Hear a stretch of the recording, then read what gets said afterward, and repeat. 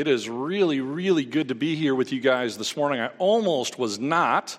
There was an accident on 94 this morning, and I almost did not get off the highway in time to get here. I almost got stuck in traffic, so really glad I was able to make it. And then, of course, when I got here, I realized I did not bring my sermon with me. Thankfully, you guys have computers and printers, and there's such a thing as the internet. Otherwise, the message was going to get super weird this morning. But I am really glad to be here with you this morning. Just to share something useless trivia with you about myself, I don't eat breakfast on Sundays. I haven't for years and years and years. I still get butterflies when I preach, and the less things that are in me, the better. So I don't eat breakfast on Sundays, which means by the time church is done, I am super hungry. I have discovered that on my drive home, I pass by Sweetwater Donuts. and praise Jesus, they're open on Sundays, and I have gotten into this bad habit now of stopping for a double chocolate donut on Sunday afternoons on my way home because I'm so hungry. In fact, honestly, talking about it, I'm a little hungry for Sweetwaters right now. Anybody else? Oh, good. I did what I was planning to do. Excellent. I want to talk to you about what we're hungry for today. What is it that we are really hungry for? We live in a world that is full of hurt and fear and division and anger and hate and pride. And we need something in the midst of all of that to anchor us, something to bring healing to us, something that will be a stable foundation for our lives, and that something is the way of Jesus. And so over the course of the last few weeks and over the course of the next few weeks, we're talking about the Jesus way. Because Jesus calls us as his people, as the people of God, to seek his kingdom first and to follow his way of living. And he gives us this kind of set of 8 foundational truths that are the base, the bedrock of the Jesus way of living. They are 8 ways that connect us to God, to each other, to Jesus, and to his kingdom. We call them the Beatitudes, and they're in Matthew chapter 5. The word beatitude, if you've been following along with us the last few weeks, you already know this, but the word beatitude comes from the Latin word for blessing or blessed, because that's how each beatitude starts, right? With Jesus saying, "Blessed are you," and then he presents to us a blessing, 8 of them in total. But blessing, as Jesus understands it, and as the Bible understands it, and as we should understand it, is not about any kind of wealth or power or ease or comfort or privilege or prestige or the accumulation of things, nothing like that, despite what the world might think about blessing. In the Bible and in Jesus' dialogue in the Bible, in fact, almost every time the word's used in the New Testament, blessing has to do not with stuff, but with relationship. And so when we talk through the Jesus way and we talk through the Beatitudes, and Jesus says to us, "Blessed are you," we're hearing him say that when you live like this, you find yourself in relationship with God. And so we've been working on this kind of definition of blessing, where blessing is not possessions or comfort or ease or anything like that, but it is a state of divine joy based on nearness to God that does not depend on worldly situations or material possessions. That's what blessing is to us. It is a state of divine joy based on nearness to God that does not depend on worldly situations or material possessions. So we've gone into Matthew chapter 5, and we've seen these blessings that Jesus has for us, these things that bring us into relationship with God. We started a few weeks ago with the first of them that says, "Blessed are the poor in spirit, for theirs is the kingdom of heaven. Blessed are the poor in spirit, those who are humble before God, those who recognize they need God, those who know they cannot do everything on their own." 2 weeks ago, we talked about blessed are those who mourn, which is a kind of a strange thing to say. Blessed are those who mourn. Jesus says, blessed are they, for they will be comforted. And when we are willing to lay bare our mourning and our hurt before God, especially the hurt over our own sins, we find that God is there to meet us in the midst of our hurt, to hurt alongside of us, to mourn alongside of us, and to bring comfort to us. And then last week we took a look at that word that we don't use very much in everyday life. Blessed are the meek. Blessed are those who are gentle like Jesus. Blessed are those who are under God's control, because they are the ones who will inherit the earth. Contrary to popular opinion and the way that we think that the world works, Jesus says it's those who are gentle, those who are self-controlled, who will inherit God's earth. And so now we come to the fourth of the Beatitudes, and the Beatitudes are kind of divided up. The first four Beatitudes are kind of about how we relate to God. And so this is the last part of this set, and the next week we'll go on to the next four Beatitudes, which are kind of how we relate to other people. So in the fourth Beatitude, in Matthew chapter 5, verse 6, Jesus says to us today, blessed are those who hunger and thirst for righteousness, for they will be filled. Blessed are those who hunger and thirst for righteousness, for they will be filled. Jesus is speaking in his original context on this hillside in Galilee to a group of people, a crowd of people who understand to the very core of their being what it is like to be hungry and thirsty in a way that you and I probably never will. I mean, I'm hungry after church on Sunday mornings, so I go get myself a donut. But I'm not hungry like first century impoverished people living in Galilee under the boot of oppression of Herod and of Caesar, who have had everything taken from them, who are eking out an incredibly meager existence. And I love that when Jesus interacts with people like this, very often he ends up feeding them. We have multiple stories in the New Testament of Jesus feeding people, satisfying their hunger and thirst. But Jesus says here to this group of people who know hunger and who know thirst, that there is something that we can hunger and thirst for and be filled. Because the average person listening to them, they know hunger, they know thirst, but they don't know being filled. But Jesus tells them, if you hunger and thirst for this, you will know what it is like to be filled. Righteousness, Jesus tells them. Hunger and thirst for this righteousness, and you will find something that will fill you and satisfy you. What is righteousness? Well, righteousness, it kind of has a floating definition. It kind of morphs from time to time, but at its core, righteousness has to do with God's divine law and with following that divine law, living in accordance with God's law and God's will. But also tied to that is a deep and passionate desire to see the way of God lived out in not only my own life, but in the world around me. And so when Jesus says, blessed are you who hunger and thirst for righteousness, he's saying, blessed are you who hunger and thirst for doing things God's way. Blessed are you who hunger and thirst to live according to what God has taught you and to do God things into the world in which you live. Blessed are you when you hunger and thirst for righteousness, and it is so vital. In fact, this beatitude, out of all of the other 8, gets talked about almost immediately again in the Sermon on the Mount.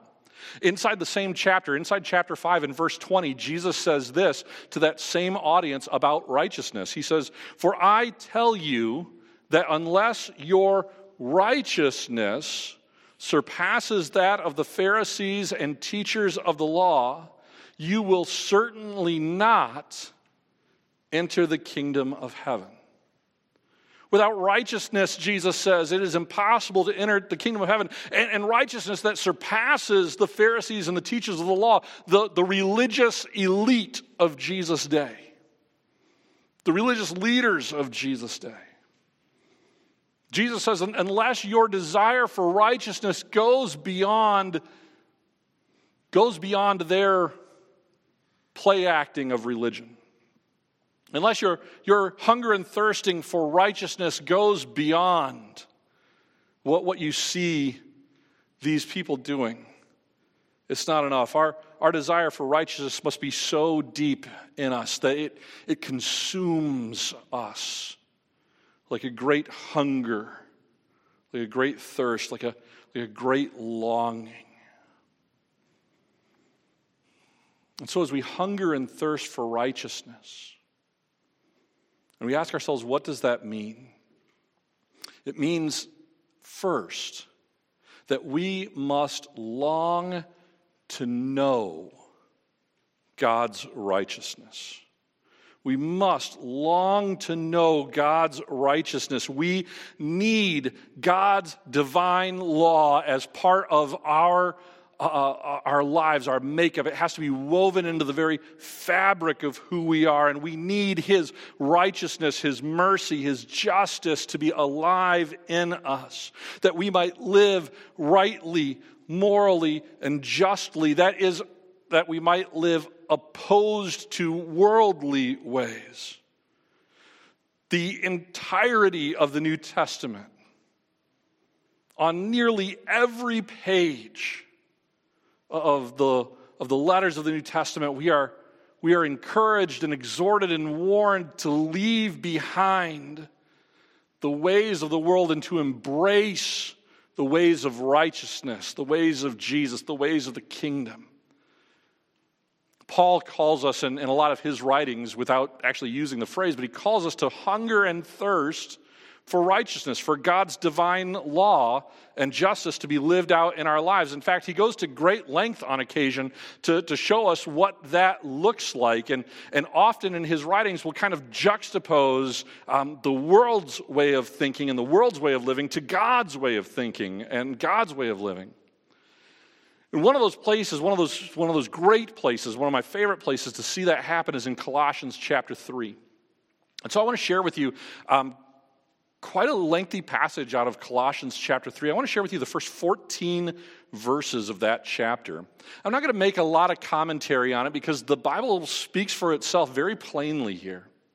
But listen as Paul kind of expounds on Jesus' instruction to us to hunger and thirst for righteousness. What does that look like? What does it look like to long to know God's righteousness?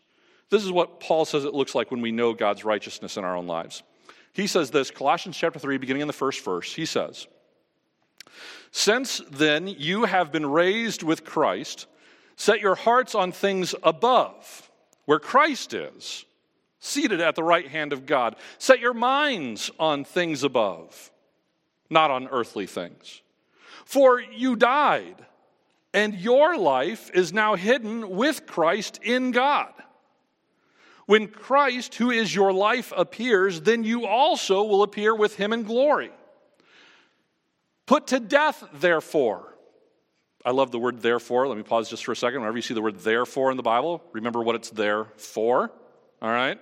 So put to death, therefore, because of all the things we've just talked about, because you've been raised with Christ, because you've set your heart and your mind on things above, since you're going to be resurrected with Christ, therefore, put to death whatever belongs to your earthly nature. Sexual immorality, impurity, lust, evil desires, and greed, which is idolatry. Because of these, the wrath of God is coming. And you used to walk in these ways in the life you once lived. But now you must also rid yourself of all such things as these: anger, rage, malice, slander, and filthy language from your lips.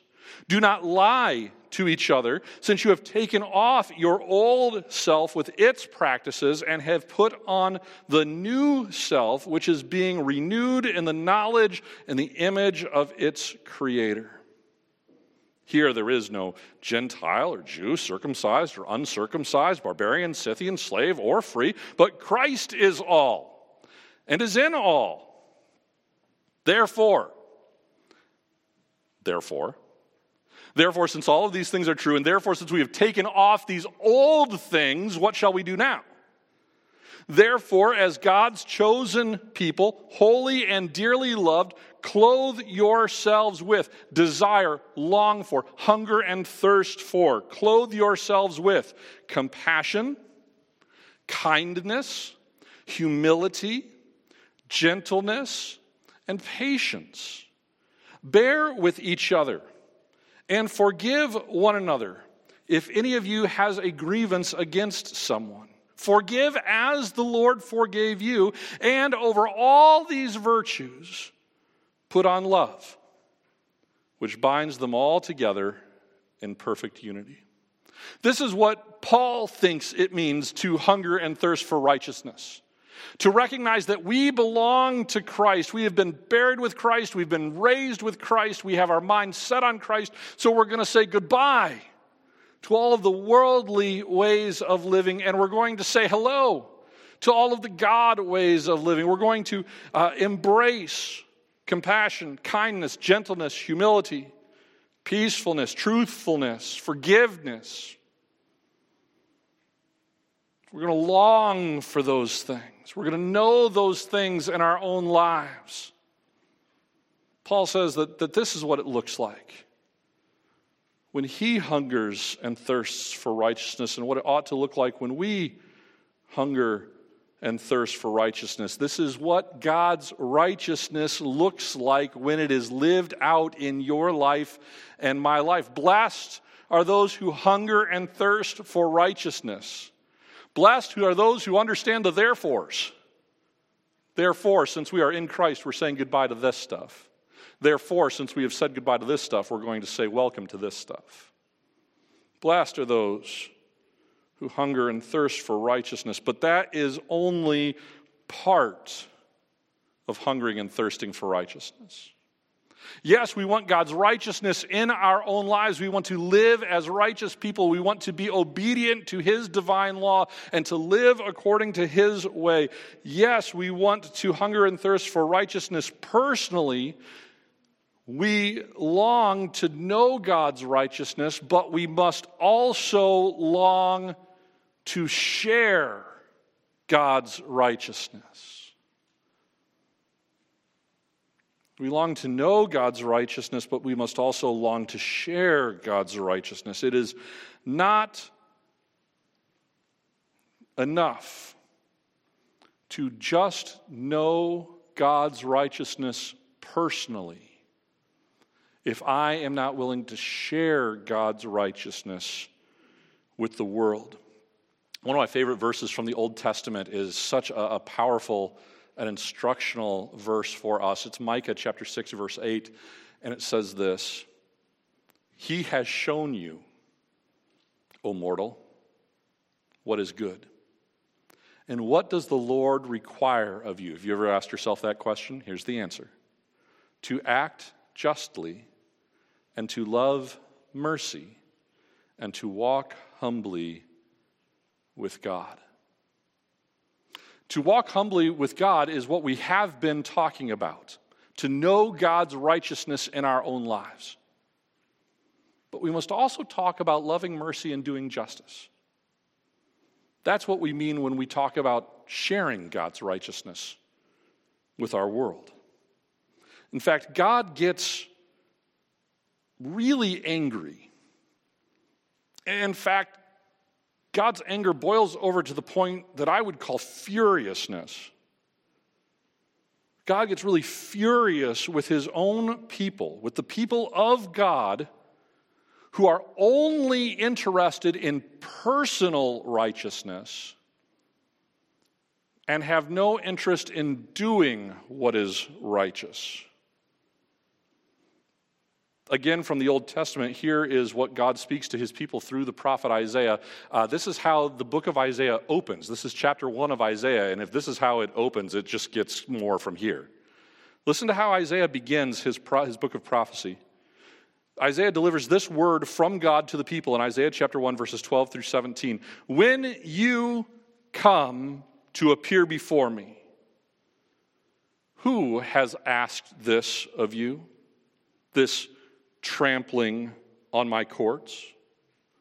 Stop bringing meaningless offerings. Your incense is detestable to me. New moons, Sabbaths, and convocations. I cannot bear your worthless assemblies. Your new moon feasts and your appointed festivals, I hate with all my being. They have become a burden to me, and I am weary of bearing them. When you spread out your hands in prayer, I will hide my eyes from you. Even when you offer many prayers, I am not listening.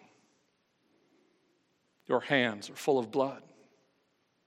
Wash and make yourselves clean. Take your evil deeds out of my sight. Stop doing wrong.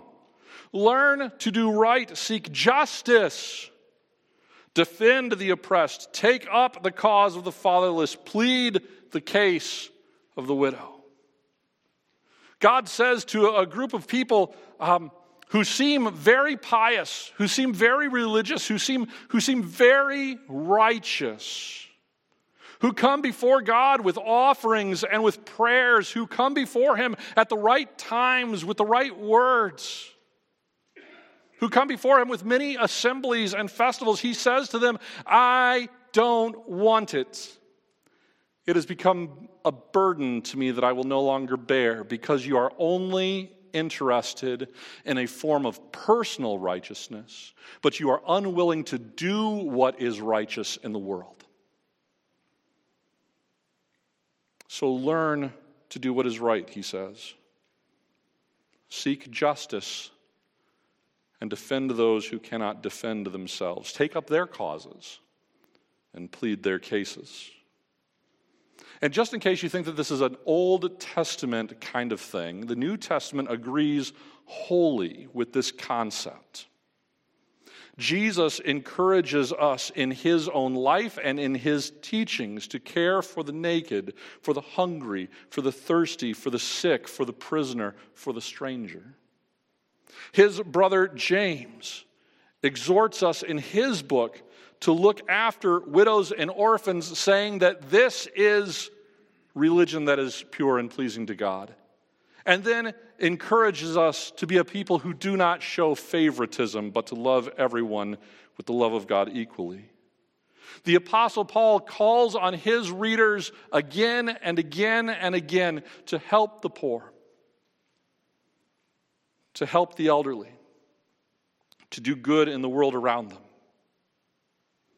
The New Testament and the Old Testament agree that the righteousness of God is not something that we can keep for ourselves, but that when we hunger and thirst, when we long for God's righteousness, we must long to live it out in front of others, to live it out on behalf of others, to bring mercy, as Micah says, and justice, as Micah says, into the world. So often we think of justice through the lens of the American criminal system, where justice usually equals some kind of punishment. But in the Bible, justice almost always equals some kind of relief. Justice equals some kind of blessing or benefit to those who have been treated unjustly. We need to hunger and thirst for God's righteousness in a way that causes us to love mercy and to do justice. And I know that we're never going to make everything in the world okay. Cannot happen. Until Jesus comes back, there will be problems. Jesus said so. but that doesn't mean we don't get to try. A Christian who is only interested in personal righteousness is no Christian. We must long for righteousness in our world. We must work for mercy and for justice. In his wonderful, wonderful book, Reading While Black, Professor Esau McCulley writes these words: hungering and thirsting for righteousness is nothing less than the continued longing for God to come and set things right. It is a vision of a just society established by God that does not waver in the face of evidence to the contrary. We believe in justice and we believe in righteousness and we believe that those things can happen because God is at work in his world through his church, empowered by his Spirit. Will they happen perfectly? No. Will they happen completely? Not until Christ returns. But in the face of almost overwhelming evidence to the contrary, we still believe that righteousness is possible. We still believe that it is worth living righteously ourselves and sharing righteousness in the form of mercy and justice with the world around us. That is why we pray again and again and again and again, thy kingdom come, thy will be done. I don't know about you, but when I pray that, I'm not praying a someday kind of prayer. I'm asking for God to make that a reality today. In my own world, in my own life, in my own family, in my own work, among my own acquaintances and friends. God, may your kingdom come. May your will be done today, on earth, now, as it is in heaven. And as we pray that, may we understand that we are to be the beginning of the answer to our own prayer. When we ask God, Father, thy kingdom come, thy will be done, we ought to hear the Father respond to us, yes, even so, you go and start this work and I will be with you. You help to bring my kingdom. You help to bring my will, my Son and my Spirit, my grace and my love, my compassion and my strength and my power will go with you. Thy kingdom come, thy will be done through us, here and now, in part, to whatever degree it can, and someday fully. And so we keep doing justice in the world. We keep showing mercy in the world. We keep pleading the case of the oppressed and the widow and the orphan, so that they may be filled with righteousness, so that they may understand that there is a moral and divine God who loves them unconditionally and calls them to know him as a father, so that they may come to know Jesus and be transformed by him, to live righteously and to help others do the same in turn. And the promise that Jesus gives us is that when we live like this, when we hunger and thirst for righteousness, both in our own lives and in the world around us, that we will be filled. Blessed are those who hunger and thirst for righteousness, for they will be filled. Actually, to be honest, we will be filled no matter what, with whatever it is that we long for. We will be filled by whatever we hunger for. This is why it is so important to hunger and thirst for righteousness. It's why it's so important to hunger and thirst for the things of God. It's why it's so important to hunger and thirst for Jesus. Because we will be filled by whatever it is that we hunger for. And so Jesus invites us to hunger for him, and to hunger for his kingdom, and to hunger for his things. He says this in the Gospel of John. John chapter 6, verse 32 through 35, Jesus said to them all, "Very truly I tell you, it is not Moses who has given you the bread from heaven, but it is my Father who gives you the true bread from heaven. For the bread of God is the bread that comes down from heaven and gives life to the world." "And sir," they said, "always give us this bread." Then Jesus declared, "I am the bread of life. Whoever comes to me will never go hungry, and whoever believes in me will never be thirsty."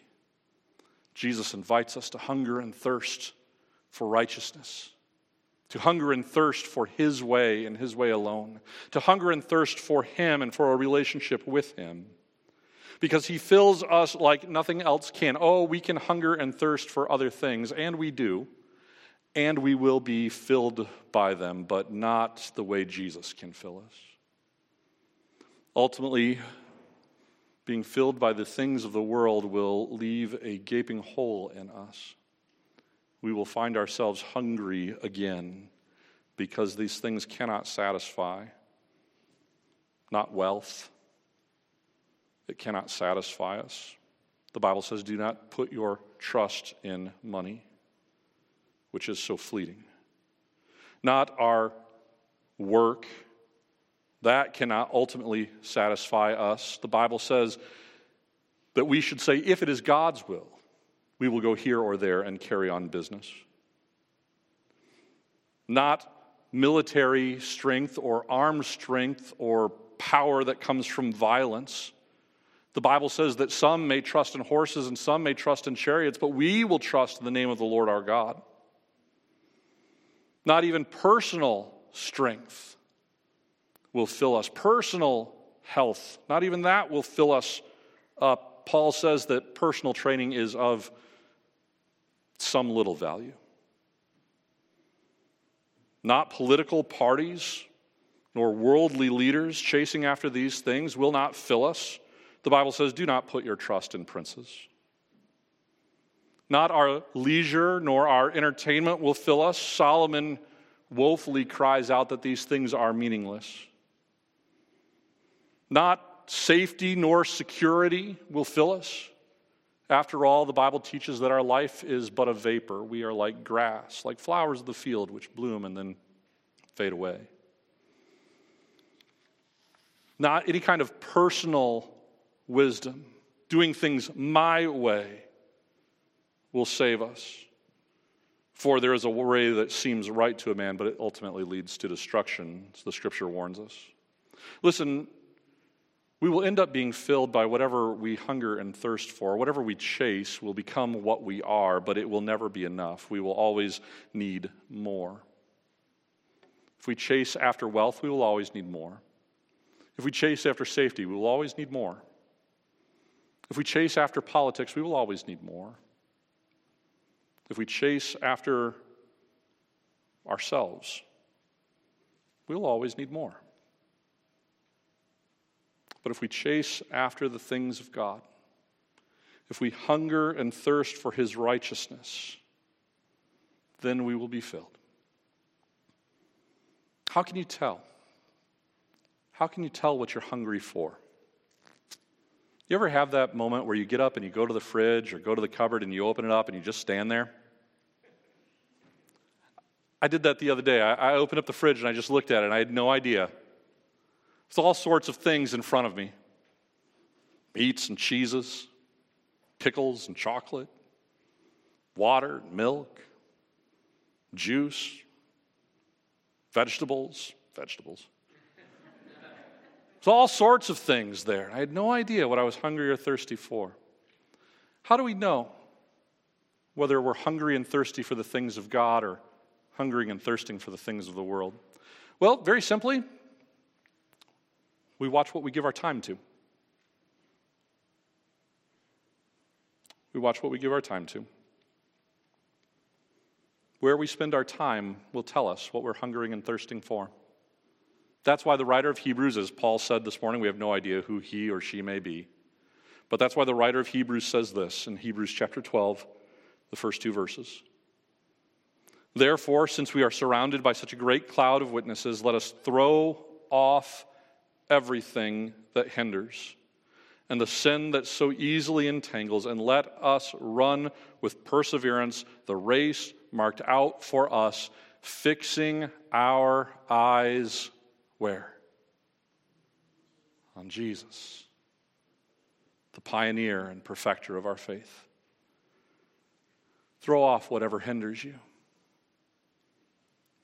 Throw off whatever is begging you to hunger and thirst after it and stealing your time and your attention away from hungering and thirsting for righteousness, and fix yourself on Jesus. What are we fixed on? What are you hungry for? Is it righteousness? Are you sure? How can you tell? How can you tell? In order to help us tell, here are our action steps this week. I'm going to do these 2 things this week. I'm going to invite you to do these 2 things with me this week that hopefully will help us understand better what we are hungering and thirsting for. The first one is simply a prayer request. I want to invite you to pray with me this week.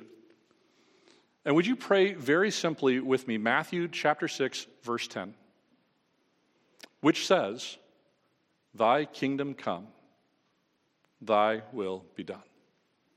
Would you pray that prayer with me every day this week, multiple times throughout the day? Make it flood your mind and your heart. Write it down and tape it above your desk, or make it the background of your computer screen, or put a little sticky note on the dash of your car. Take a Sharpie marker, write on your shower. Thy kingdom come, thy will be done. Make that your prayer this week. And then I'd like to invite you to do this with me this week too. This is just good practice from time to time. I think it's helpful. Would you keep track of how you spend your time this week? Write it down. I mean, I know that you have to sleep, and I know that you have to eat, and I know that many of you have to work or go to school in some way. But what do you do with the rest of your time? Would you keep track? How much time are you giving to the internet? How much time to news? How much to your television or to entertainment? How much time do you give to your family? How much time do you give to yourself? How much time do you give to prayer? Or to the scriptures? Or to serving others? Just check. No judgment. You don't have to turn it in. I swear I'm not going to check your work. But just for yourself. Just find out and see. What are you focused on? What am I focused on? What are we hungering and thirsting for? By the way, if you hear me ask that and you think to yourself, that's really silly, I don't think that I need to do that, I promise you that's not true. It's good for us to find out now and again, to take our own blinders off, our own rose-colored glasses as we examine our own lives. Oh, we think that we are righteous. We think that we give so much of ourselves to God, but in reality, I have a feeling that many of us give very little of our time to God and a lot to something else. The world is hungry and thirsty, and it's chasing after so many things that it thinks will fill it. Freedoms and rights and power and wealth and control and influence and entertainment and happiness. But what if we hungered and thirsted for something else? What if we hungered for Jesus, for his righteousness in our own lives and his justice and mercy in the lives of others. A group of people who hungered and thirsted for that absolutely changed the world once upon a time. What if we hungered and thirsted for Jesus like they did? Too often the church is hungry and thirsty for the same stuff as everyone else around us. But if we would hunger and thirst for righteousness, if we were filled with Jesus, wouldn't it, don't you think, change the world again? Father, we thank you for the word of your Son, Jesus, that he speaks on that hillside 2,000 years ago, those words that still resonate with us today. Blessed are those who hunger and thirst for righteousness. Blessed are those who hunger and thirst for the things of God. Blessed are those who hunger and thirst to live according to your divine law. Blessed are those who hunger and thirst to see mercy and justice done in the lives of their neighbors.